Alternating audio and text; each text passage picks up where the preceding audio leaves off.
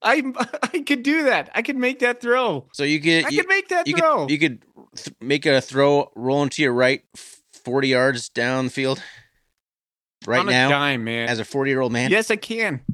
Heck yeah. Give it to me. Pass it over to those mountains, man. You would get sacked immediately. Manhattan Bank has been serving the Gallatin Valley since 1905. Started by local farmers in order to help grow the agriculture industry, Manhattan Bank has since grown into a full-service bank serving the entire valley. With branches in Manhattan, Churchill, Three Forks, and Bozeman, you're never far from your local bank. As banks are consolidating and changing, Manhattan Bank sets themselves apart through consistency and a small-town banking feel.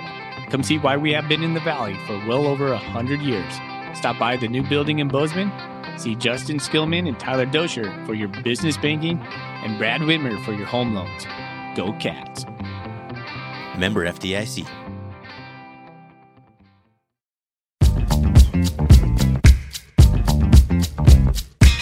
Welcome, everybody, to the R&R CatCast, a fan-based podcast focusing on Montana State athletics. We're two dudes named Ryan from the state of Washington talking about our dear Montana State. We hope you enjoy.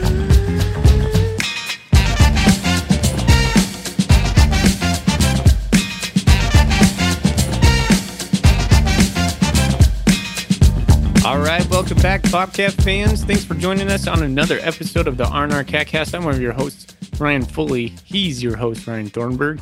We are the Ryans of the R&R, the Montana State affiliate of the Big Sky Podcast Network.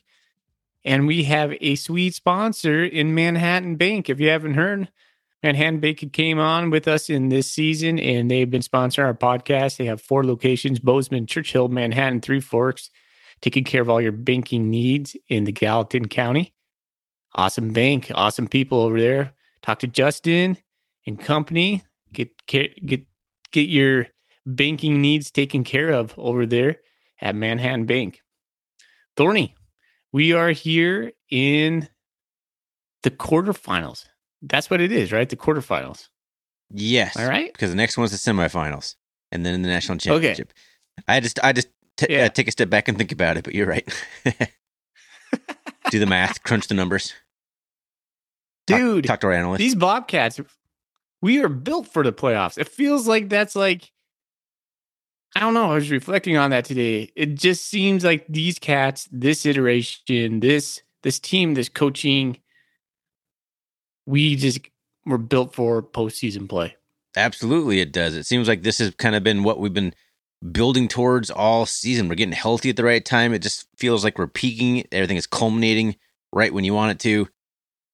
Man, it's awesome. It's an awesome time to be a part of this as a Bobcat fan, just cheering them on, watching them get better seemingly every game. It feels like this might be the golden era of the Bobcats. Yeah. I can't argue with that. As confident as I've been in the playoffs probably ever. Correct. Yes. Yeah, I would say that. Well, all right, listener, thanks for joining us again. If you haven't listened in, I've been trying to do a better job of this, just explaining who we are. We are 2 Montana State alumni who started this podcast back in 2018. So a lot of you have been listening for a couple of years. We appreciate that. Appreciate you guys. And the new listeners, we appreciate you coming on as well. We have a episode today. We're going to do a little bit of a recap for Weber. We did put out a instant reaction show last night that Thorny got promptly out this morning. Well done, buddy, on the Weber State. But we'll probably go a little bit more in depth in that. We'll at least get into the stats. I know that for sure. And then we'll talk about the presser Coach Vigen had today, a short one. They're normally like 30 minutes long. This one was only about 18 minutes long. Not much going on in that one. There is some news about Willie Mack Garza we'll touch on. And Sonny Holland, Bobcat legend, the greatest Bobcat of all time, passed away today at the age of 84.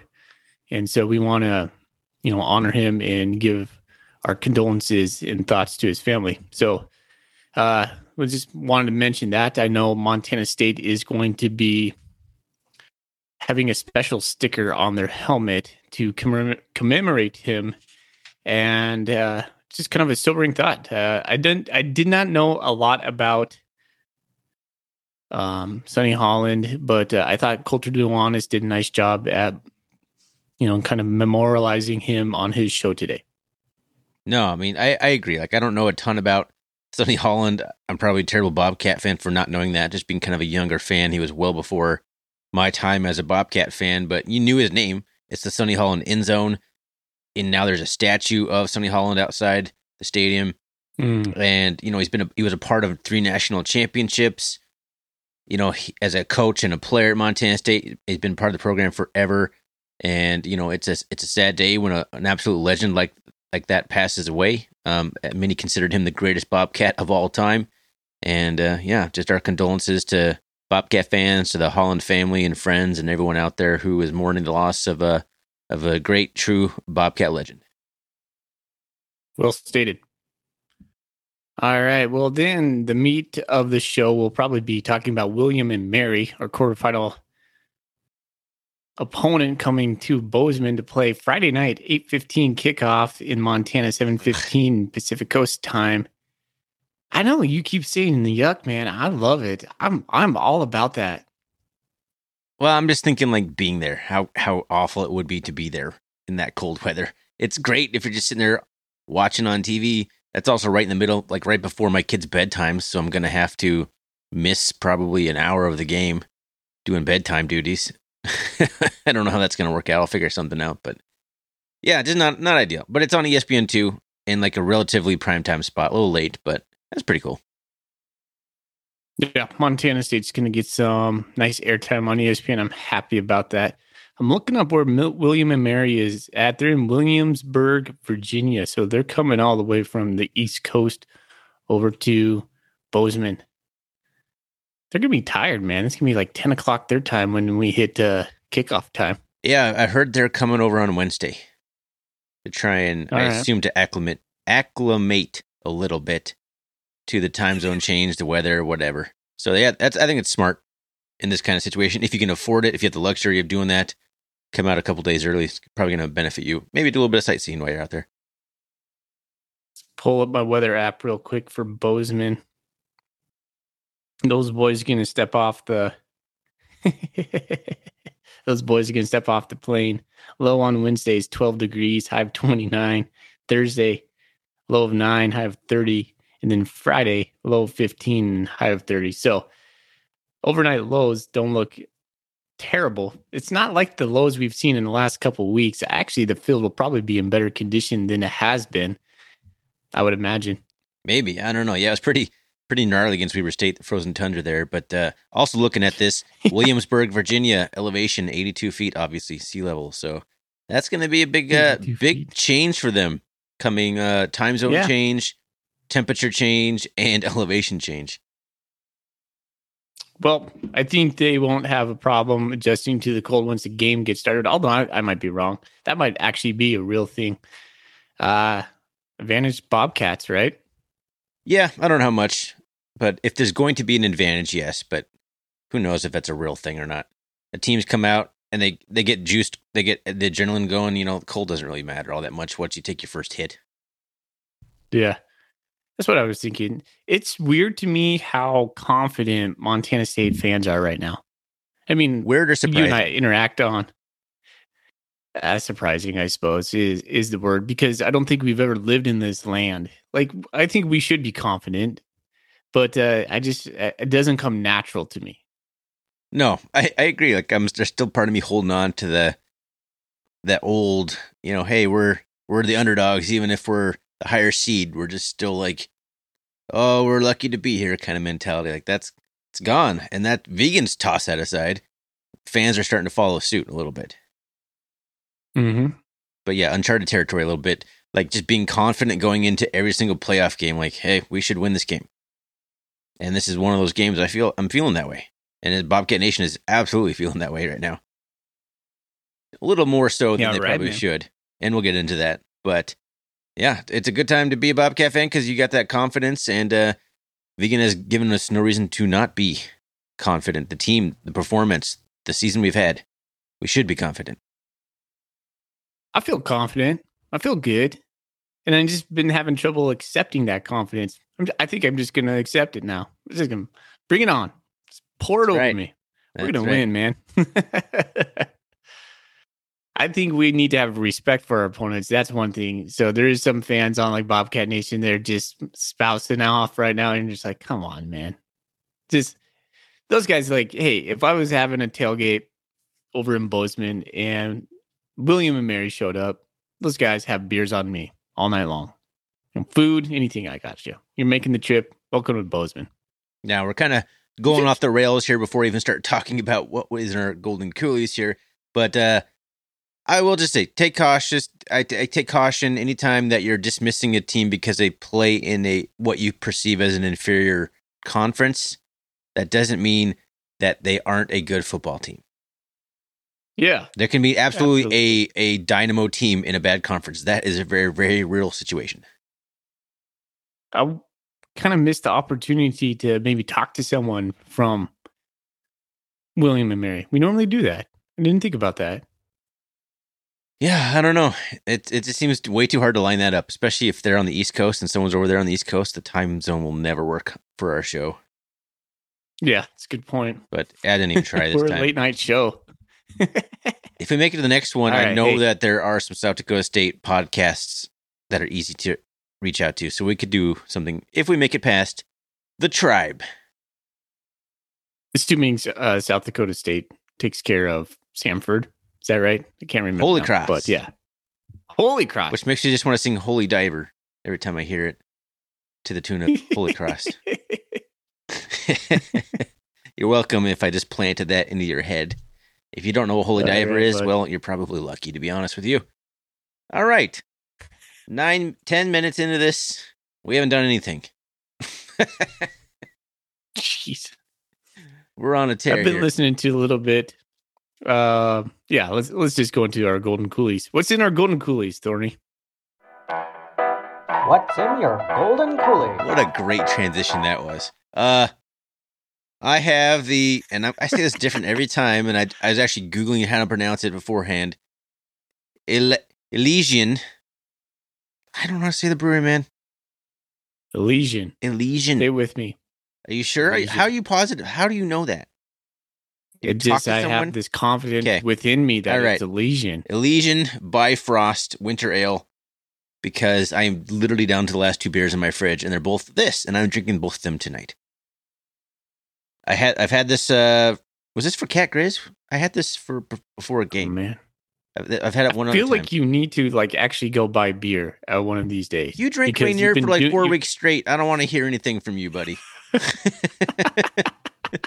This is the second time I've had this on the show. You give me crap every single time that I've had a beer one other time, like a month ago, and Mr. Drink Rainier like 3-4 weeks in a row. I don't want to hear it. All right. It's a good beer. It's still good luck. And the Bifrost thing, it's got like a nice can with like frigid trees on it and stuff. That's going to be perfect for Friday for William and Mary coming up here and getting all frosty. So I'm happy with it. You got a Rainier? You're drinking Rainier? It's my secondary. Okay. He was showing it to me on the camera for those not Yeah. watching, nobody's watching. So for everybody else, he was showing me a Rainier. Oh man, do you think we'll ever go live stream? I kind of want to at some point. I kind of do. Maybe you should leave it up to the fans if they want to see us live stream or not. All right. So I've been debating and putting this on a poll forever for the fear of people would say yes, but there it is. If you ever want to see us do like a live stream video of some kind for any situation, hit us up, let us know. We'll take it into consideration. I would like to see like more fan interaction, like get some fans like talking on the CatCast and whatnot. Not just golden coolie questions, but it'd be kind of fun. That'd be a way. Anyways, all right. I went to Perry Street last night to prepare for tonight. I was doing some stats and just looking at some William and Mary stuff, and they put out a new beer that I got a growler full called the Dunkel. I think they call it the Drunkle, but I think that's kind of a stupid name, so I'm just going to call it the Dunkel. And it's malty, dark, chocolatey. It's delicious. It's like 5.9%. Just what you would like, Thorny. What is multi-dark? Really mean? good, man. What's that? What does multi-dark mean? More than one dark? I said multi. Yeah, what is... Multi. Oh, multi. Even when you just said it again, I heard multi, like M-U-L-T-I. I was like, what are you talking about? More than one dark. Probably Many my fault. darks. Okay. Yeah, that does sound like a beer I would enjoy. I love dark beer. I love right around that 6.5% alcohol content. Yeah. Mwah. All right. Delicious. My wife is even having a pint of it. There's a burp. You burped. I have to edit those out, man. Just FYI. Your mic has a mute button on it. You should hit that and then burp and then unmute yourself. At this point, I think we just leave everything in. No, I edit all those out. You'll be horrified if I didn't. Anyway, let's move on, man. I'm keeping that discussion in. What's next? Steer the ship. Well, let's talk about the presser. So Coach Vigen had a presser. Does he do it in the morning? Because he always texts me like information about it, right when I'm teaching like second period. Jeff Choates used to be Must be live happening. broadcast. They aren't with Vegan. I don't know when they start. I think it's around 10:30 our time. Seems to be when stuff starts pouring out on Twitter. Between 10 and 11, I think. Somewhere in there. Normally I have some like good, like a nugget or two from this press conference, but I don't. It was pretty basic. I mean, he spent some time talking about Sonny Holland and what that means to the team. There was a couple questions from Alex and Victor about that. And all I gathered was they're going to wear, like I said, a sticker to commemorate Sonny Holland. And then they talked to him about the schedule, how he said you just kind of reset your clock. You push everything a day forward. Typically the team gets Sunday off. And so they brought the guys in on Sunday. And then he said it's kind of business as usual. They know how to navigate that late day. They've had a couple games already that have had that 8 o'clock, 8:15, 8:30 start time. Yeah. I think they're going to be good to go. So that's kind of all I picked up. We normally talk about some sort of injuries. For once, we didn't have any injuries come out. That's of this the biggest game. takeaway to me is that there's no new injuries. That's a miracle. Right? That's like the first one. Well, and then there was the surprising news that Willie Mack Garza is going to be calling plays again. And that was the way he handled it was just so a matter of fact. Someone said, oh, how do you like Bobby Daly? Bobby Daly did a great job. So is he going to be on the call again? No, we're going to go back to Willie. Yeah. I don't know how I feel about that. Like, I don't know how I feel about, basically Vegan said, like, I'm paraphrasing here because I don't remember exactly what he said, but like the worst punishment you can give a coach is not having him be out there with his guys calling plays on game day. Basically, he made it sound, and he also said in a couple other, internal things or something like that. But he made it sound like basically a one game suspension for right now was enough. That was enough punishment for Willie Mack Garza, and I'm not sure I agree with that. I'm not sure I agree with the guy who got. This is all allegedly, I guess. There hasn't been any whatever conviction or whatever, but allegedly got his third DUI. Vegan talked about it when he hired him because that came up. His past came up, and Vegan, second chance and all that good stuff. And here he is. He got another one allegedly, and I just don't love how he handled it. It just seemed a little too matter of factly for me. Yeah, I would agree with that. It doesn't feel right. I know a lot of Bobcat supporters don't feel okay with it right now. Do you think, in your estimation, that this is a blind spot for Vegan because of his affection for Willie Mack? I don't know. I might just be a blind spot, and just Vegan is just a nice guy, and he doesn't want to do the tough thing on this, or maybe it's just some sort of contractual thing, and if they let him go while he's in a contract without any sort of conviction or anything like that, then it's opens him up for a lawsuit later. Maybe they're playing it smart and from that angle. I don't know. I don't want to speculate on anything. It's not a great look, is all it boils down to me, that it was just a one-game suspension for a guy who got his third DUI. Yeah. I don't think the play calling is going to be all that different. I don't think that if it's going to affect the play on the field. It's just not a good look. Like the optics of it, it's just off. I don't know in like, you know, the 30,000 foot view if Willie Mack is the answer going forward. I mean, look, I was trying to find like where Montana ranks in defense. You're right, Thorny. Like I talked to you last week. You said Montana State's not a top 30 defense. We're not top 30 defense. No, we're like middle of the pack, like in the 40s and 50s on a lot of stuff nationally. Yeah, and you know who has like top rated defenses? South Dakota State, North Dakota State, Sac State. A lot of these other William and Mary State had, William and Mary scoring defense. Anyway. Well, yeah. So it's the most important one. I was a little bit surprised when I started like digging into the data last night. I was like, oh man. Montana State by far is the outlier when it comes to teams left in the playoffs defensively. Everyone else is like pretty good up there, and there's like Montana State, like, hey guys, just hanging out way back there. But our scoring differential is probably better than half of them, like how much we win by. So, does it all matter? I don't know. We'll find out.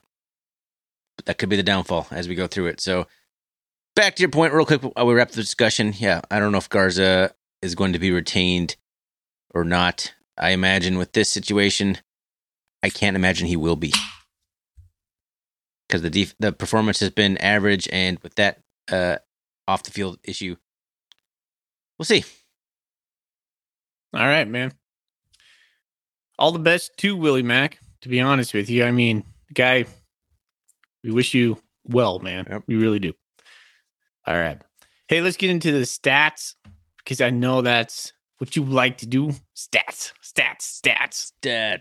All right. Well, to get onto the game, the victory in Bozeman, 33-25, your Montana State Bobcats take down the sequel. Weber State comes back to Bozeman the second time in like 6 weeks or whatever, ended up being able to handle them again, 33-25, like I said. So let's run down some of the stats here. Bobcats roll up 30 first downs in this one. That is a big number. To Weber State 16. Cats are 6 of 13 on third down, while Weber State was 5 of 11. So both teams hovering just under 50%. 554 total yards for the Bobcats, 166 through the air, and 388 on the ground. Weber State, who ran for like 330 some odd yards against North Dakota, was only able to get 124 yards against the Bobcats. They did go for 4.6 yards per carry, which is pretty decent, but just 124 yards there and 193 through the air with the interception thrown there by Weber State. 2 penalties each, just for 10 yards, so a couple procedural penalties. I don't remember exactly what they were, but yeah, just 2 for 10 for both teams, so penalties were pretty much a non-factor in this one. Time of possession, 38 minutes and 18 seconds for the Bobcats. Man, that is pretty dominant.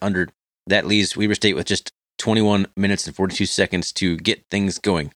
So, pretty dominant performance. Statistically, when you're looking across there, the scoreboard, closer than the stats would indicate, and we'll talk about why they ended up that way. But pretty dominant performance by the Bobcats overall. Weber was 2 for 2 in the red zone. Montana State was 5 for 6. We missed that 49-yard field goal from Stones. That was his only blemish in the last month or two. So super impressed with him. They had 1 sack for 9 yards, which I think was at the Sean Chambers. It had to be the Sean Chambers, like, weird reverse thing. Yeah. We had 2 sacks for 12 yards, both from Ty Okada. And let's see. So let's get into some personal stats. Tommy Mellott was 13 for 19 passing, 91 yards, 21 carries for 167 with a long of 32 for rushing. So Tommy Mellott goes over. Thorny, can you see right there? Is it 167? Did I write that down right? Or is it 116? For rushing yards for Tommy? Terrible. Yeah. 167, man. We're on a computer right now. I don't know why you go transpose all this stuff and then you come back and you can't read your own handwriting. But It's old school. yeah, do what It's the way you I like got to to do. it.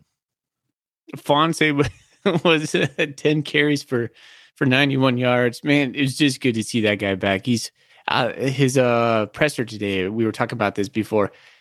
The way that we don't get to, I haven't seen Fonse talk all that much. He's just a really pleasant guy to listen to. Well, like he's articulate and happy. You know, he has a good vibe to him. I like that. It's Sean Chambers, 2 for 2, 75 yards, two touchdowns, and then he had 14 carries for 83 yards and 1 touchdown. All that guy does is score touchdowns. I mean, he gets in once in a while, but all he does is score touchdowns. It's just I keep laughing at him. Like he just piles them up. Like they're like, oh yeah, 3 here, couple there.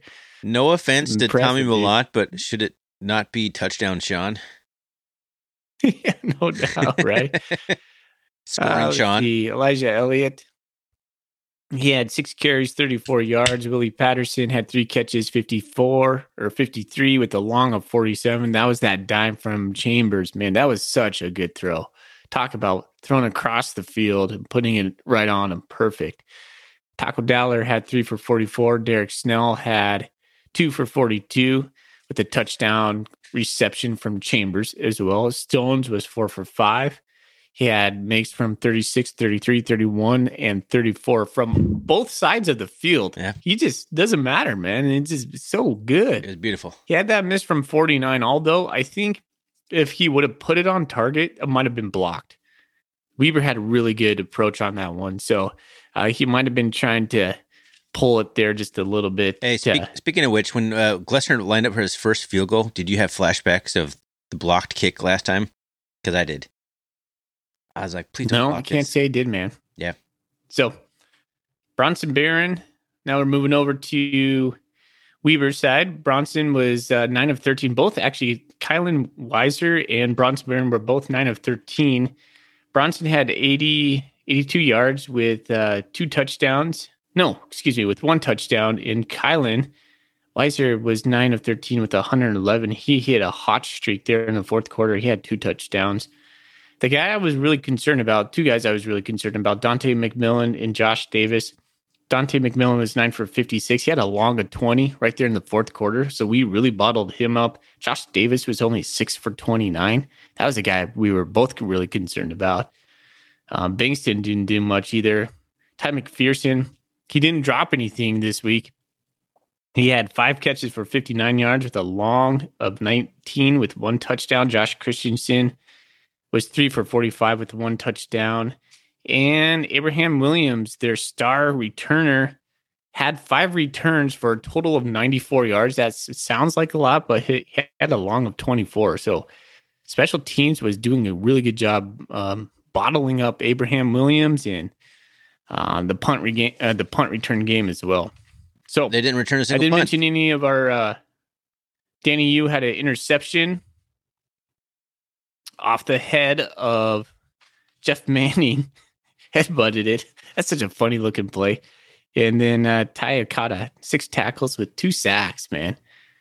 Ty had himself a game.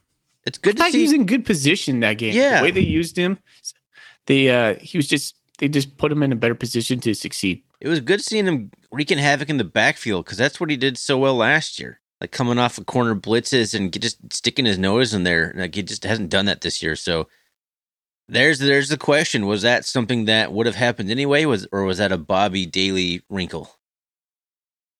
Yeah, I'm not sure, man. Because I liked it, though. He had 0 sacks all year long, and then all of a sudden he had 2 in one game with a new defensive coordinator. I mean, I don't know. I don't know whose hands were on that one, but I love it. And we almost didn't punt for the 3rd game in a row. I know. Just one punt. Bryce Bryce Layton. Layton came on when we couldn't convert to. We were 2nd and 1, and we couldn't convert. That was bad. Yeah.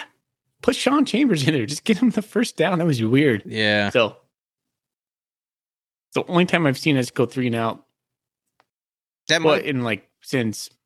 yeah, that's a Northern rare Arizona? anymore. Yeah, that's a rarity. That's a good stat to research. If I remember in half time, how often the Cats go 3 and out. I don't think it's very often. Go look back at Montana State's drives since Northern Arizona. Is it just touchdowns and field goals? Oh my gosh. Yeah. And then victory formations when we're not doing them. Taking a knee. Yeah, man. It was let's just get into the game, man. We had control of this game.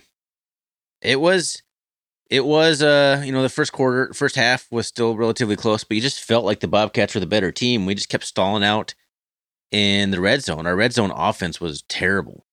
And it's 13-10, and we drove down, and we're going to kick a field goal before halftime before Jay Hill called all three of his timeouts to try and ice Stone's Glessner, and each one more and more boos, and then Jay Hill finally on the last one is kind of egging the crowd on with a smile on his face. I don't give him too much crap for that. I did post on Twitter that the Bobcats scored 20 straight points after he did that. But, it was all in good fun. Like, I wasn't legitimately upset about it or anything. Track. Not that anyone's keeping score. But, yeah, so 16 to 10 at halftime. I'm just kind of curious, how are you feeling at halftime? I guess you hadn't even watched the game at that point. You were relying on me I was at my son blasting you text updates. Yeah, you did a great job of that too, man. I wasn't responding because I was driving in and out of Spokane to Liberty Lake, and I was, doing my son's basketball games. I was trying to keep it very play-by-play-y and not like shit, stuff like that.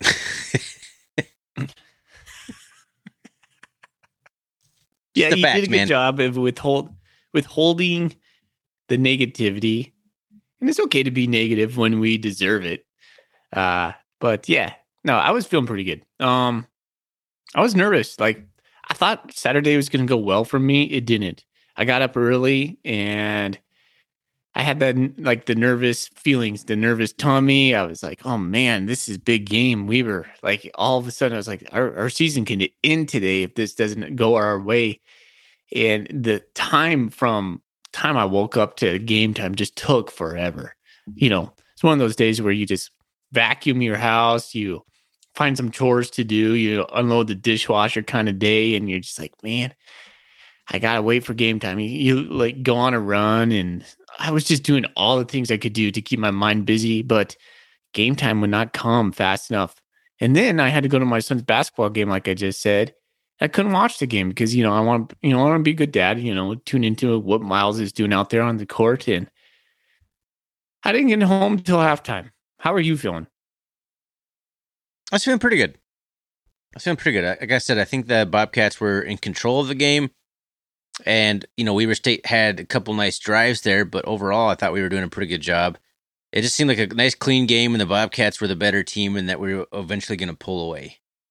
So I was feeling pretty good. I was happy we scored right before halftime and that we stopped them from scoring right before halftime. So that's always like a bugaboo for you and me, right? If we give up any points before halftime, but we were the team that scored before halftime. So that was a good boost, and I knew we were getting the ball back in the second half. So that was also, all right, we get the ball back. If we score right away, you're feeling real good. How do you think we used Ifanse? So we have a Golden Coolie question about this. So let's go ahead and we forgot to ask for Golden Coolie questions, so we only have one to answer. So let's just do it right now because it's very pertinent. Shay Richter on Twitter asks us, what was the worst part of having Ifanse back in the lineup, and what was the best part? So that's a pretty good transition in the question that you just asked. I thought we used him pretty well. There were some times where it seemed like we kind of went back to just handing it off to Ifanse in a uncreative manner and having him just smash into the middle, which is what we saw last year. I don't know if that would have been the same game plan if it was somebody else. I don't know the answer to that. But there were some times where Ifanse is like, yeah, I'm not sure that's the call I would do there. It's hard to say if that was Ifanse, but overall, I was pleased with how they used him. They got him in situations where he could, make some guys miss or run some guys over. And, what did he finish? 10 carries for 90-some yards and like 9 yards a carry. I mean, you can't really argue too much about that. You can't, but I know Elijah Elliott would have gotten that if Ifanse wasn't there. Like, it was good to see Ifanse, no doubt. And I want to say, like, the pitch play to him, Tommy Mellott missed it a couple times, and Ifanse would have had pay dirt on that. Happy he's out there, no doubt. And he said in his presser today that he's feeling as good as he's has since 2019, which is awesome. Yep. I know we're going to need him. But to the question, the Golden Coolie question, I'm not sure we needed him. I mean, that's going to sound ridiculous coming from Montana State fan podcast, but we've been so dominant in our running game. I don't know if it made a big difference. No, I thought he was a little bit rusty, a little bit. So in there. No, we would have won this game, I think, regardless if Afonso was in there. And you're right. There was the botched pitch from Tommy to Afonso, who got rocked. He bobbled the pitch and just got crushed. I think if he would have caught that right away, he would have made a cut and at least not gotten blasted. And then, of course, there was going to get plastered on that one. I think he would have made at least a cut to not. He would have lost yards. Don't get me wrong. I just think the extra second bobbling it got him destroyed. But then there was the botched RPO or the read option where Tommy left in his gut, and I don't know whose fault it was, but the ball hit the turf. So that's just a chemistry issue right there. And it's good to get him worked in a game where you won, obviously. But it's good to get him worked in because hopefully that stuff will resolve itself moving into William and Mary. So overall, the worst part was, I guess, just the rust and the chemistry issues and the fumbling and those two plays I mentioned. But the best part was just seeing 22 out there. He had that one run off to the right side where he crashed into 3 Weber State defenders and just did the high stepped right out of it and got 6 more yards untouched. That's Elliott's really a tough runner and he's hard to bring down and he does that kind of stuff too. But Afonso does it in a kind of a different way. I don't know. It was really awesome to see. It's just good seeing him out there just running the ball. That's really what it boils down to. Happy to have him back. Absolutely happy to have him back. Different type of runner. It's going to be crucial as we go deeper into the playoffs. He's got fresh legs. All right. Thanks for the question. And you, by default, win a Golden Coolie. So we'll reach out to you on Twitter. You can call it a koozie if you want. We're not going to call it a coolie. You did question why we called it a coolie. You can call it whatever you want. We are our official stance as a LLC is that they are coolies. As a registered LLC in the state of Montana, they are coolies. She making fun of us because we call it coolies? Yes. That's all right. Guess I won't send her a sticker then. No. Or a magnet. Just a coolie. Just a coolie. Just for the little jab. Whatever. Thanks for the question. We appreciate it. We're just giving you a hard time. Alrighty. Okay. Well, Thorny, I know we kind of covered a lot of this game yesterday. What else do you want to talk about it? I don't know. That's a good question. That's a good question. We did cover a lot yesterday. We talked more than I think we normally do. We also said several times yesterday that we'll talk more about this on Monday. What were those things? What were we going to talk more about? I know you had mentioned Tommy's, read progressions and missing wide open receivers. Is that something you wanted to expand upon? I think you made pretty good points about that on Sunday night. Yeah, I don't want to go back there. I'll just get riled up. Just get riled up again. Why are you riled up about that? I know it's frustrating. So wide open in the middle of this. So wide open. And you're sitting over there going, well, it's his first year passing the ball. He might not be able to make that throw. How can you not make the throw? There's no one around him. Just look at him and launch it. That's all you got to do. Yeah. I could do that. No, I could make that play. No, you could not. I could. You could not. That is my number one. I would bet money I can make that play. That's my number one beef is average dudes thinking that they could make Division I plays in basketball. I played quarterback. I could do that. I could make that throw. So I could make that throw. You could make a throw rolling to your right 40 yards down the field. Right now, dime, man. As a 40-year-old man? Yes, I can. Heck yeah. Give it to me. Pass it over to those mountains, man. You would get sacked immediately.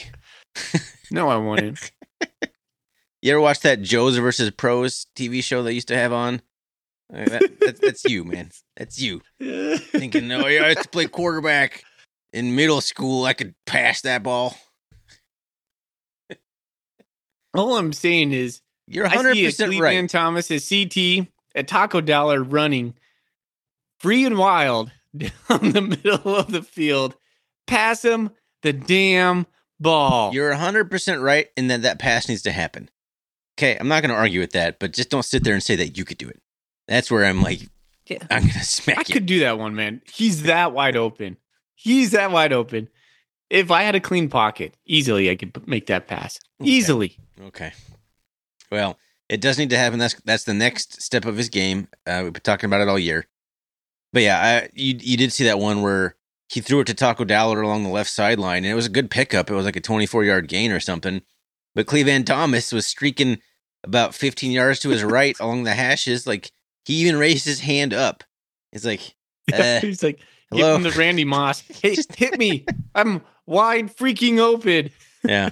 Hey, Thorny, put it on a Twitter poll for me and give me the results. Could fully make that pass. Could fully. All right. I'll try and clip from the YouTube highlights of the entire game. Could Ryan Foley make this exact pass? We'll find out. No, to the wide open. The wide open Cleveland Thomas. Well, yeah. Taco There Dollar. he is right Streaking there. down You the see him middle. right there. Could Foley hit that guy? Yes. There it is. My answer is no. 100% no. You would underthrow by 10 yards in the dirt. Not even a chance, man. Cleveland Thomas is I could faster than zip that anybody ball. you would have ever thrown the football to. I could do it. I played sports growing up, man. I know I could do it. Yeah. All right. Ryan Foley played sports 20 years ago. He could do it. All right. Let's move on, people. Let's move on to something else here. This is a stupid argument. Let's talk about William and Mary. How about that? 40 minutes in. Let's do it. Let's make the transition. Sorry. How about this? I'll put a little bow on Weber. Being able to beat Weber State not only once this year, but twice this year was not something I was going to expect. If you go back I'm looking at the preseason stuff that Thorny and I put out. I think Thorny, I had an L next to Weber State on October 22nd. I thought we were going to lose to these guys. If you would have told me this year that we would beat these guys twice, once, and then in the playoffs, I would have been like, wow, that's pretty stinking impressive. And so, like, cheers to Montana State, because I think that quietly kind of turns a new page in Montana State athletics, or at least for our football team. Yeah, I could totally agree with that because Weber was really good this year. I actually had them. I don't have it in front of me. I had them like at 7-4. I had us beating them. I had them losing to Utah State at the very least.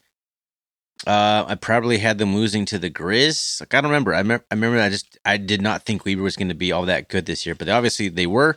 I should never doubt a Jay Hill team. I don't know what I was thinking, but yeah, beating them twice, and it was just so nice to beat them straight up in a well fought football game, to put that first game to rest, because there were so many weird what ifs in that game, so many crazy things happened in that game that this game. There was no blocked kicks. There was no special teams plays really one way or the other. It was like special teams were just washed out in this game. So we beat them just straight up. Like, we were just the better football team. Our offense was better than their defense, and our defense was better than their offense. Good enough to keep them out of the end zone for most of the game. So just love that. Beating a team twice. I thought Weber State, when we got that draw, was pretty awful. And I was pretty concerned about it. But here we are. Moving on to the quarterfinals, taking down Weber State twice in one season. It's a good feeling. Weber finishes in 10-3 with 2 losses to Montana State, 1 loss to Sac State. We mentioned that yesterday. I mean, that tells you how good Weber State was from a year ago when they had a down season to rebound. That's a really good team we just beat. And I thought, to me, like, Weber State in the bracket probably like the 5th best team in my estimation. So I thought of all the first round draws that you could have had, or the second round draws, the first game for any of the seeded teams, I thought Weber State was the worst. Like the best non-seeded team. Hey, question for you. Buy or glad sell? You got him at home. Jay Hill's coaching Weber State next year. Oh, you know. There's a Tommy Malott-ism for you. He says that quite a bit. Let's see. There's always the dance he has with the Utah schools. I feel like he's done this a couple times. Yeah. Yes, I'm going to buy he is coaching Weber State next year.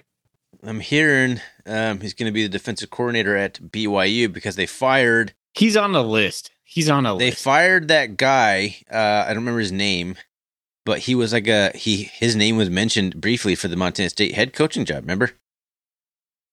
It was like a Hawaiian or Polynesian guy. Okay, yeah. The defensive coordinator for BYU. He was potential. Like he was on the candidate list briefly at Montana State, didn't get the job, and now BYU had a terrible season this year. So the Weber State guys at the Big Sky Podcast Network are hearing little whispers about Jay Hill being the DC down in BYU, but we'll see.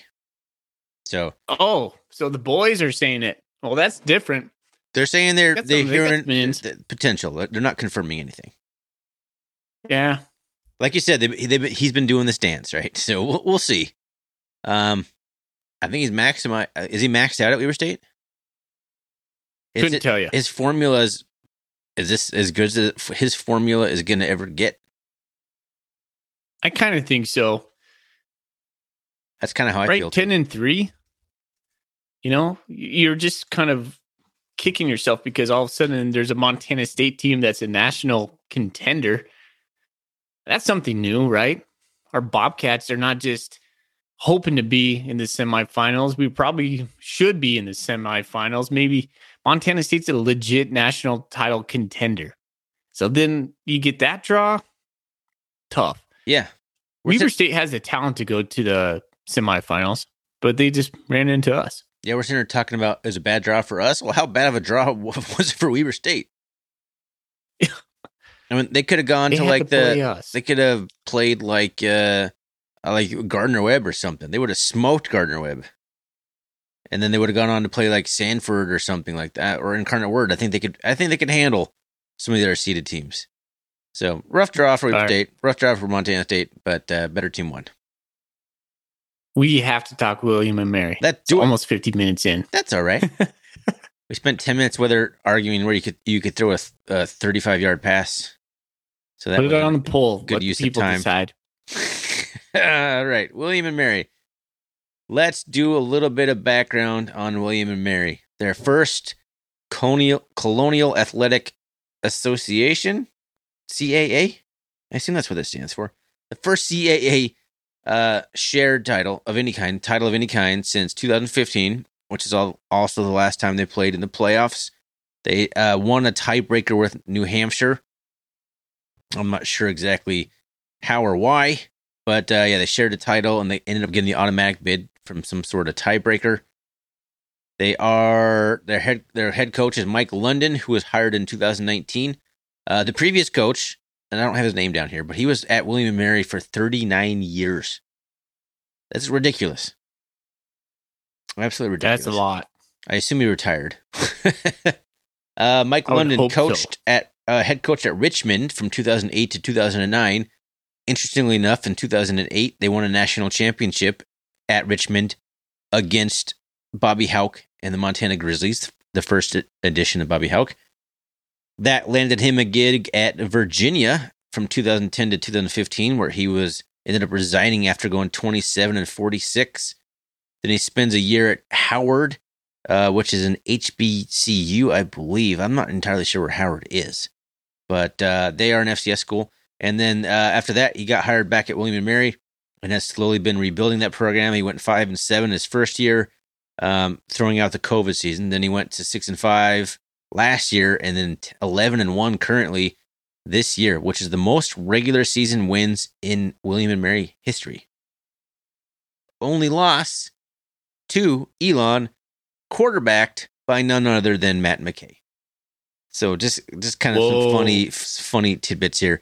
And Their number 3 senior wide receiver, Kalen Newton, is the younger brother of Cam Newton, who was at the playoff game in their last playoff game against Gardner Webb. Cam Newton was in this section leading on cheers, like doing the wave and stuff. It was kind of funny. So there's some background on William and Mary, who ran through the CAA this year, losing only to Elon.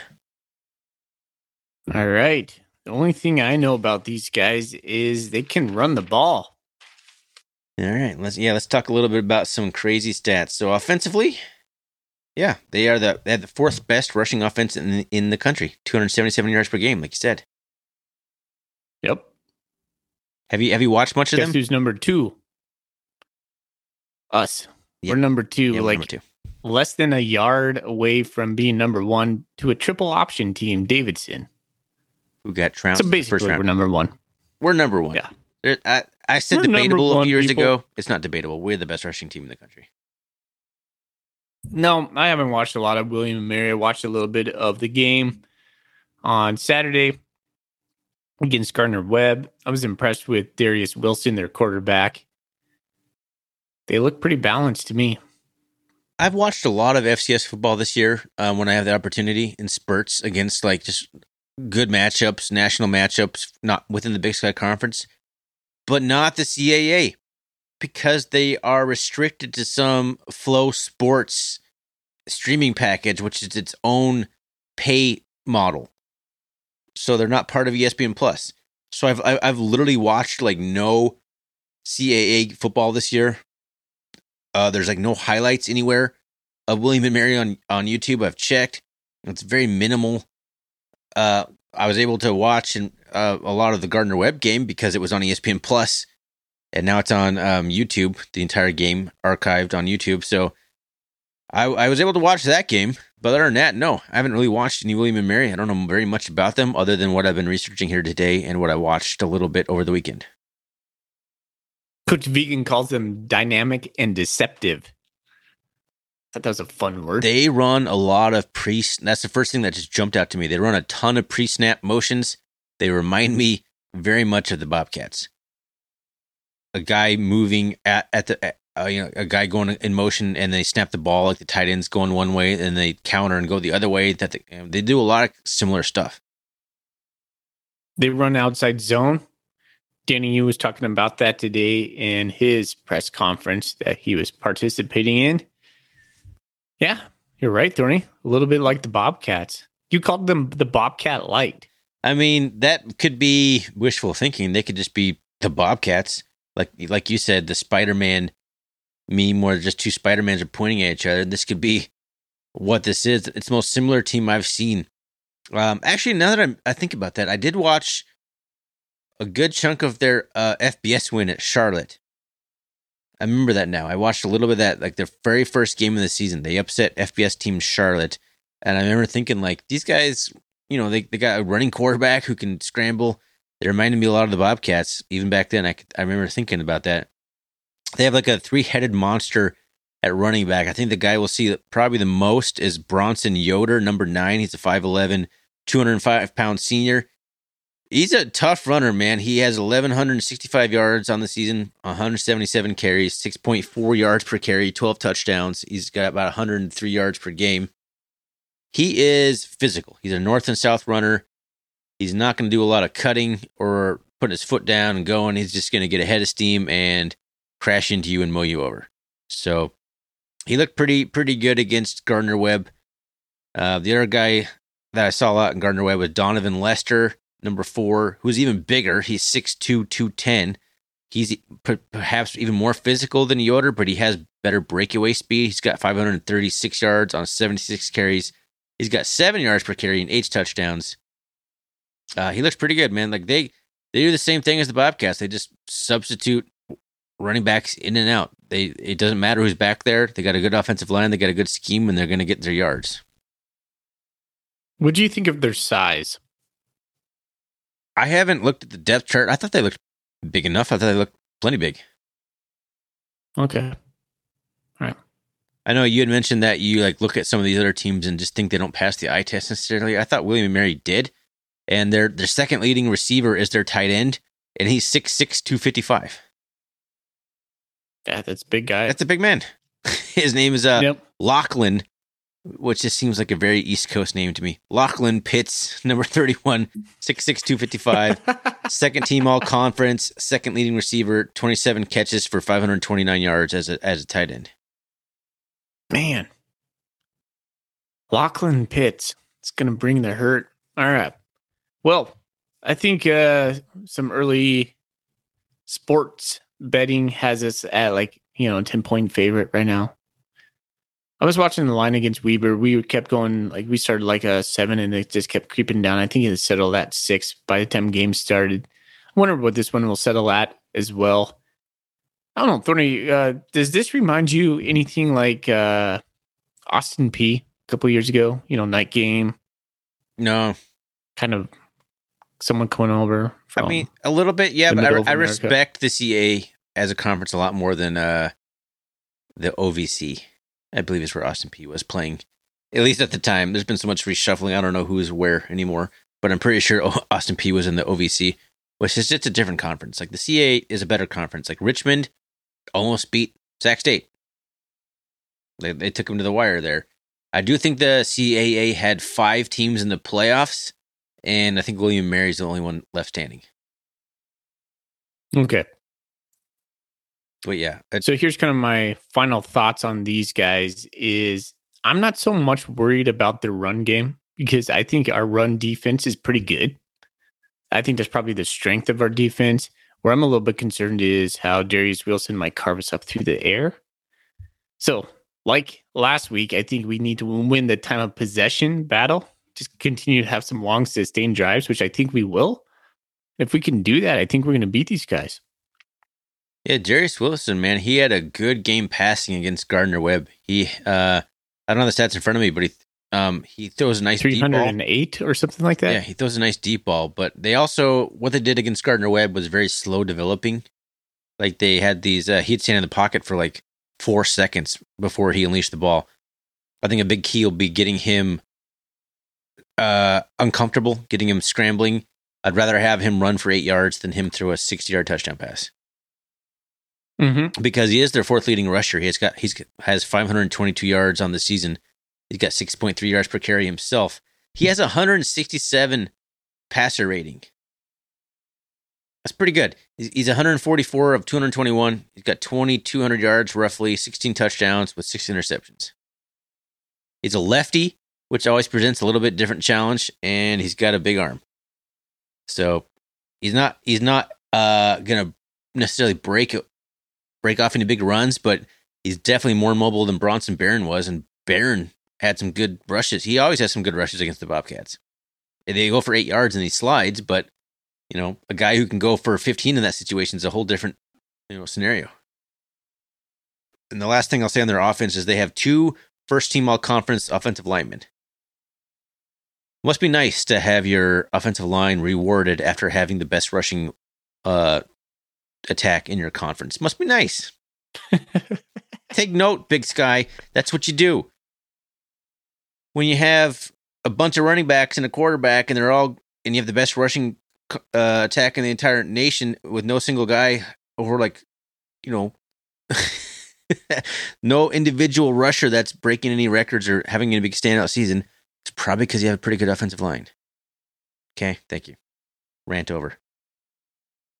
Have anything on their defense that we should know about? I got lots to talk about here, man. You're all ready to get out of here. I got tons of stuff to talk about. Their defense, their rushing defense, middle of the pack. 43rd in rushing defense in yards per game. They're 37th in passing. Doesn't bode well for them. 37th in passing defense. They're 38th overall total yards per game. But where it matters, they're 8th. They're tied for 8th in scoring defense.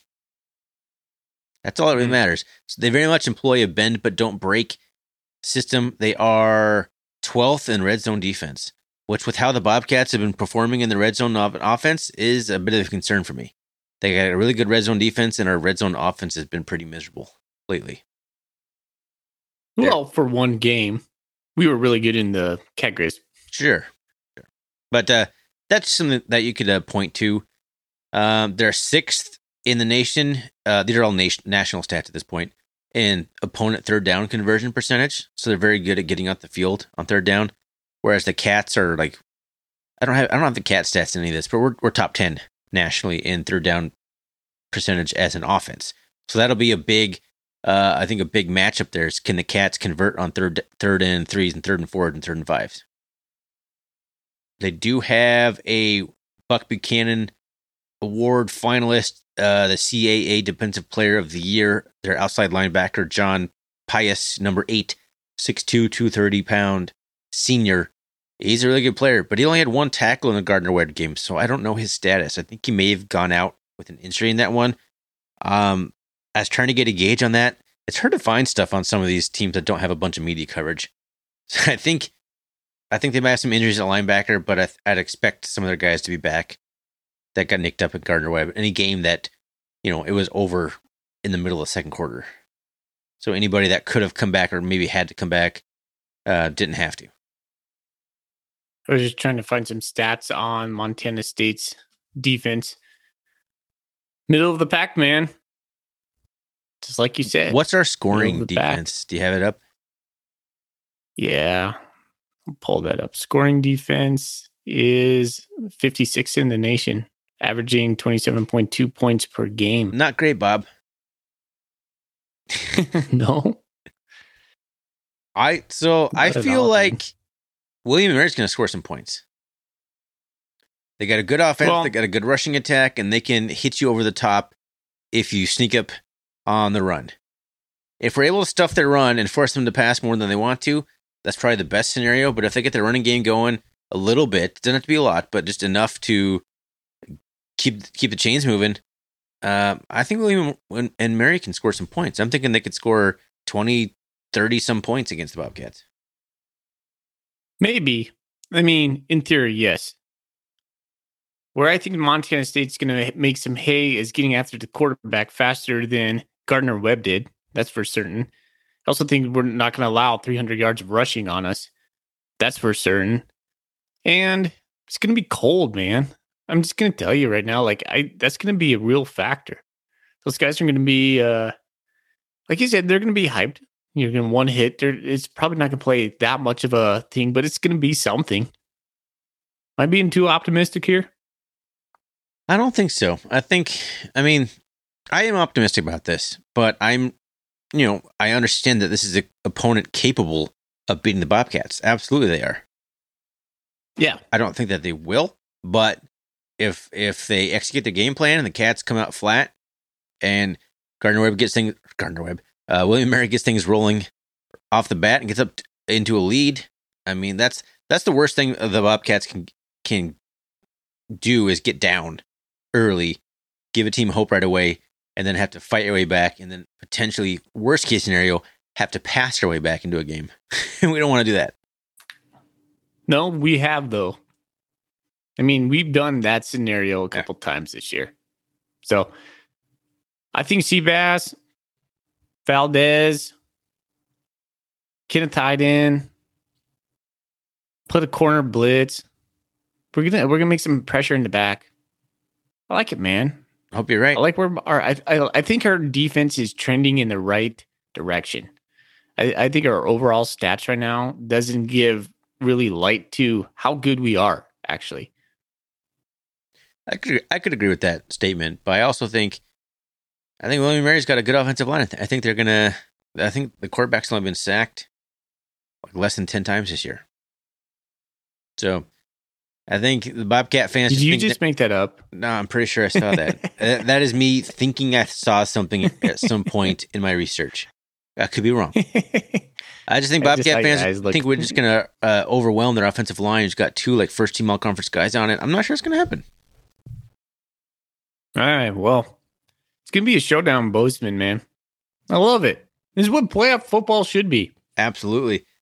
We got a high-ranked, statistically, poll-wise, seed-wise team coming into Bozeman. I mean, that's what the playoffs are for, man. Getting these teams. We'd never played William & Mary before. I don't know that, but not in my lifetime anyway. I don't remember ever playing William & Mary. So we may have, and I haven't done the research on this way back in the day or something, but That's what it's for, man. Like that's what the playoffs are so awesome. I hear William and Mary fans complaining that they have to come out. That's how it's a big advantage. That's Friday night in the cold weather in Montana, and that's like one guy even said like the playoff committee wants the Bobcats to win. I mean, you earn that right in the FCS to host football games. This isn't the college football playoff where you go to some neutral site, man. You win all your regular season games, you get to play in your stadium. And I'm sorry that a national tournament includes a site that's in a frigid temperature in Montana. I'm sorry. That's just how it works. We earned that right. I don't want to hear any complaints about that. No? Well, let's set the stage, right? So, Montana State in the lights, Friday night, ESPN. We've been there. We've won games in this situation, and we've lost games in this situation. Yeah. Do you remember Denarius McGee against Sam Houston State? I don't want to think about that. No. Yeah, I remember losing on national television underneath the lights. That was the rematch. Just being completely frustrating. Because we lost in Sam Houston State the year before, and we're like, all right, now it's at home. Now we're going to do our thing. It was like the exact same situation. Yeah. Got ran out of. Then a couple years later, when we have Jeff Choate, and we did the same scenario, but we tossed those monkeys off our back against Austin Peay. That was one of my favorite games, watching Montana State. It was just, everything was rolling that game. It's kind of a fun thing to think about. Cats have been in the playoffs in 18, 19, 21, and now 22. And the last time was 2015. That's the answer then. That's the last time the Bobcats lost a playoff game at home was 2015. South Dakota State. Or no, that was 14. That was 2014. Because 2015 was the year we had a losing record and we fired Rob Ash. So last time the Bobcats lost a home playoff game, and we've had several since then, well, 2014. Was that South Dakota State? Yeah. Dakota Prukop? Yep. Yeah. That would be the one. And then the next year, it all fell apart. It was already falling apart. Do you know that Montana State only has one playoff road victory? Yeah, Sam Houston State. Yeah. That just shows you, man, winning in the playoffs is hard. Winning on the road in the playoffs is even harder. Mm-hmm. Like, people don't realize that. Like, it's not some simple one-off bowl game. Like, you gotta keep doing it. It's a hard thing to learn how to do. Like, ask Idaho. Ask most first-time participants in the playoffs. It's hard to learn how to do. It takes a certain mentality. And the Cats have it. And that's why I'm extremely confident in this, because there were so many guys that were on that squad last year that made it to the national championship that have known nothing but winning in the playoffs. Think about that. Yeah. Outside, the national championship, right. But we've won a lot of playoff games the last few years, starting in 2018 with the Troy Anderson Incarnate Word victory at home. Kind of funny. Things come full circle. But I'm confident, man. Like, I'm feeling good about this one. I think, to sum it up, I think the Bobcats will be able to score. The concern I think probably most Bobcat fans share is, can we stop them from scoring enough? I think William & Mary will score. I think they'll move the ball. I just don't think that William & Mary will have a chance to stop us at all. Do you think William & Mary has a better offense than Weber does? It's a good question. Yes, I do. Okay. Their quarterback do you think could be a game like... No, go ahead. You ask your question. Do you think it could be like a offense we face like Northern Arizona? No. I mean, they're us. They're Weber State's offense, but better. They have a similar situation. Like, if you want to compare, like, Josh Davis, Dante McMillan, and then their other guy to the guy that, I mean, it's a similar. They have, like, each team has like 3 really good running backs. They have a really good big offensive line. They have a quarterback who throws it when they want him to and is efficient and goes for the big home run balls more than anything. I mean, they're very similar. I just think William & Mary does it better. I mean, your knowledge, our limited knowledge, right? I mean, it's hard to compare schedules. Like, that's always the hard part. I don't know how really good the CAA is and all these kinds of things. Exactly. But I do know their quarterback, Darius Wilson, is fourth. Or I'm sorry, what is he in the country? Dang it, I had it. Where'd it go? Anyway, as a team, they are the fourth most efficient passing team in the country. But they're 83rd in yards per game. So they don't throw it a lot, but they're extremely efficient when they do. All right. I'm good to go, dude. I think that's all to be said. Quarterfinals. I mean, there's more I could talk about on this, but I think we'll call it there. That's a good stopping point. I think I got lots of research here, man. I spent a good chunk of my spent like an hour today researching all this. I'm feeling good about talking about this.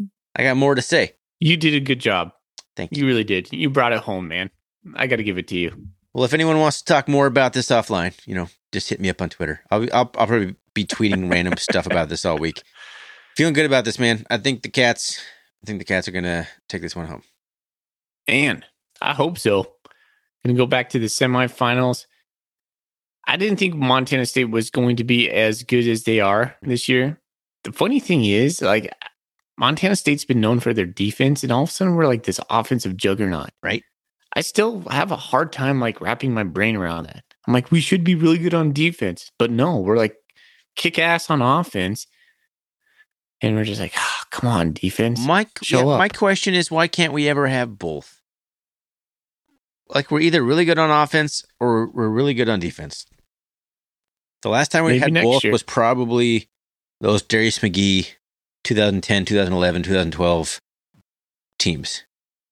Those are the most balanced, good offenses and good defenses. But we didn't do anything with those guys, though. Yeah, well, that's the thing. To Sam Houston State. They weren't built for the playoffs, though. I'm just saying, like, if you want to take like the talent and the scoring and the stats, like that was the best balance we've had. After that, it was either all offense or all defense, and now it's like back to all offense. Which is weird. Like, I thought we would still be a defensive-minded team. But, you lose Troy Anderson, Daniel Hardy, Chase Benson, Amandre Williams. It's going to feel a little bit different. Yeah. So those were some dudes, man. We had a great team last year defensively, but I think overall, the Bobcats I said that. Overall, I think we're a better team overall. Yeah. We're the most team I can remember. As a unit, these Bobcats. Not one star powered. Yeah, no one individual player who gets played all game, even in mop-up duty, even when there's better players piling up stats on our team. Let's get out of here.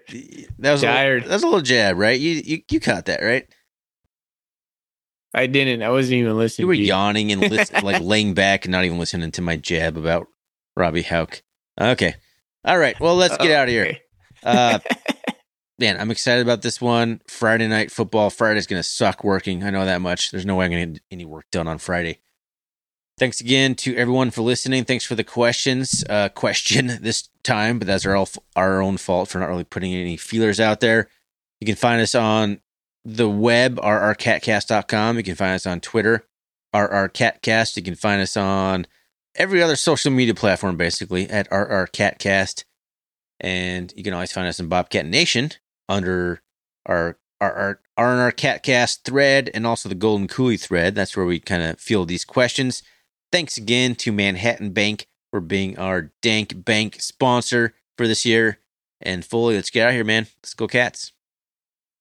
Go Cats. Go Cats. Fly your flag.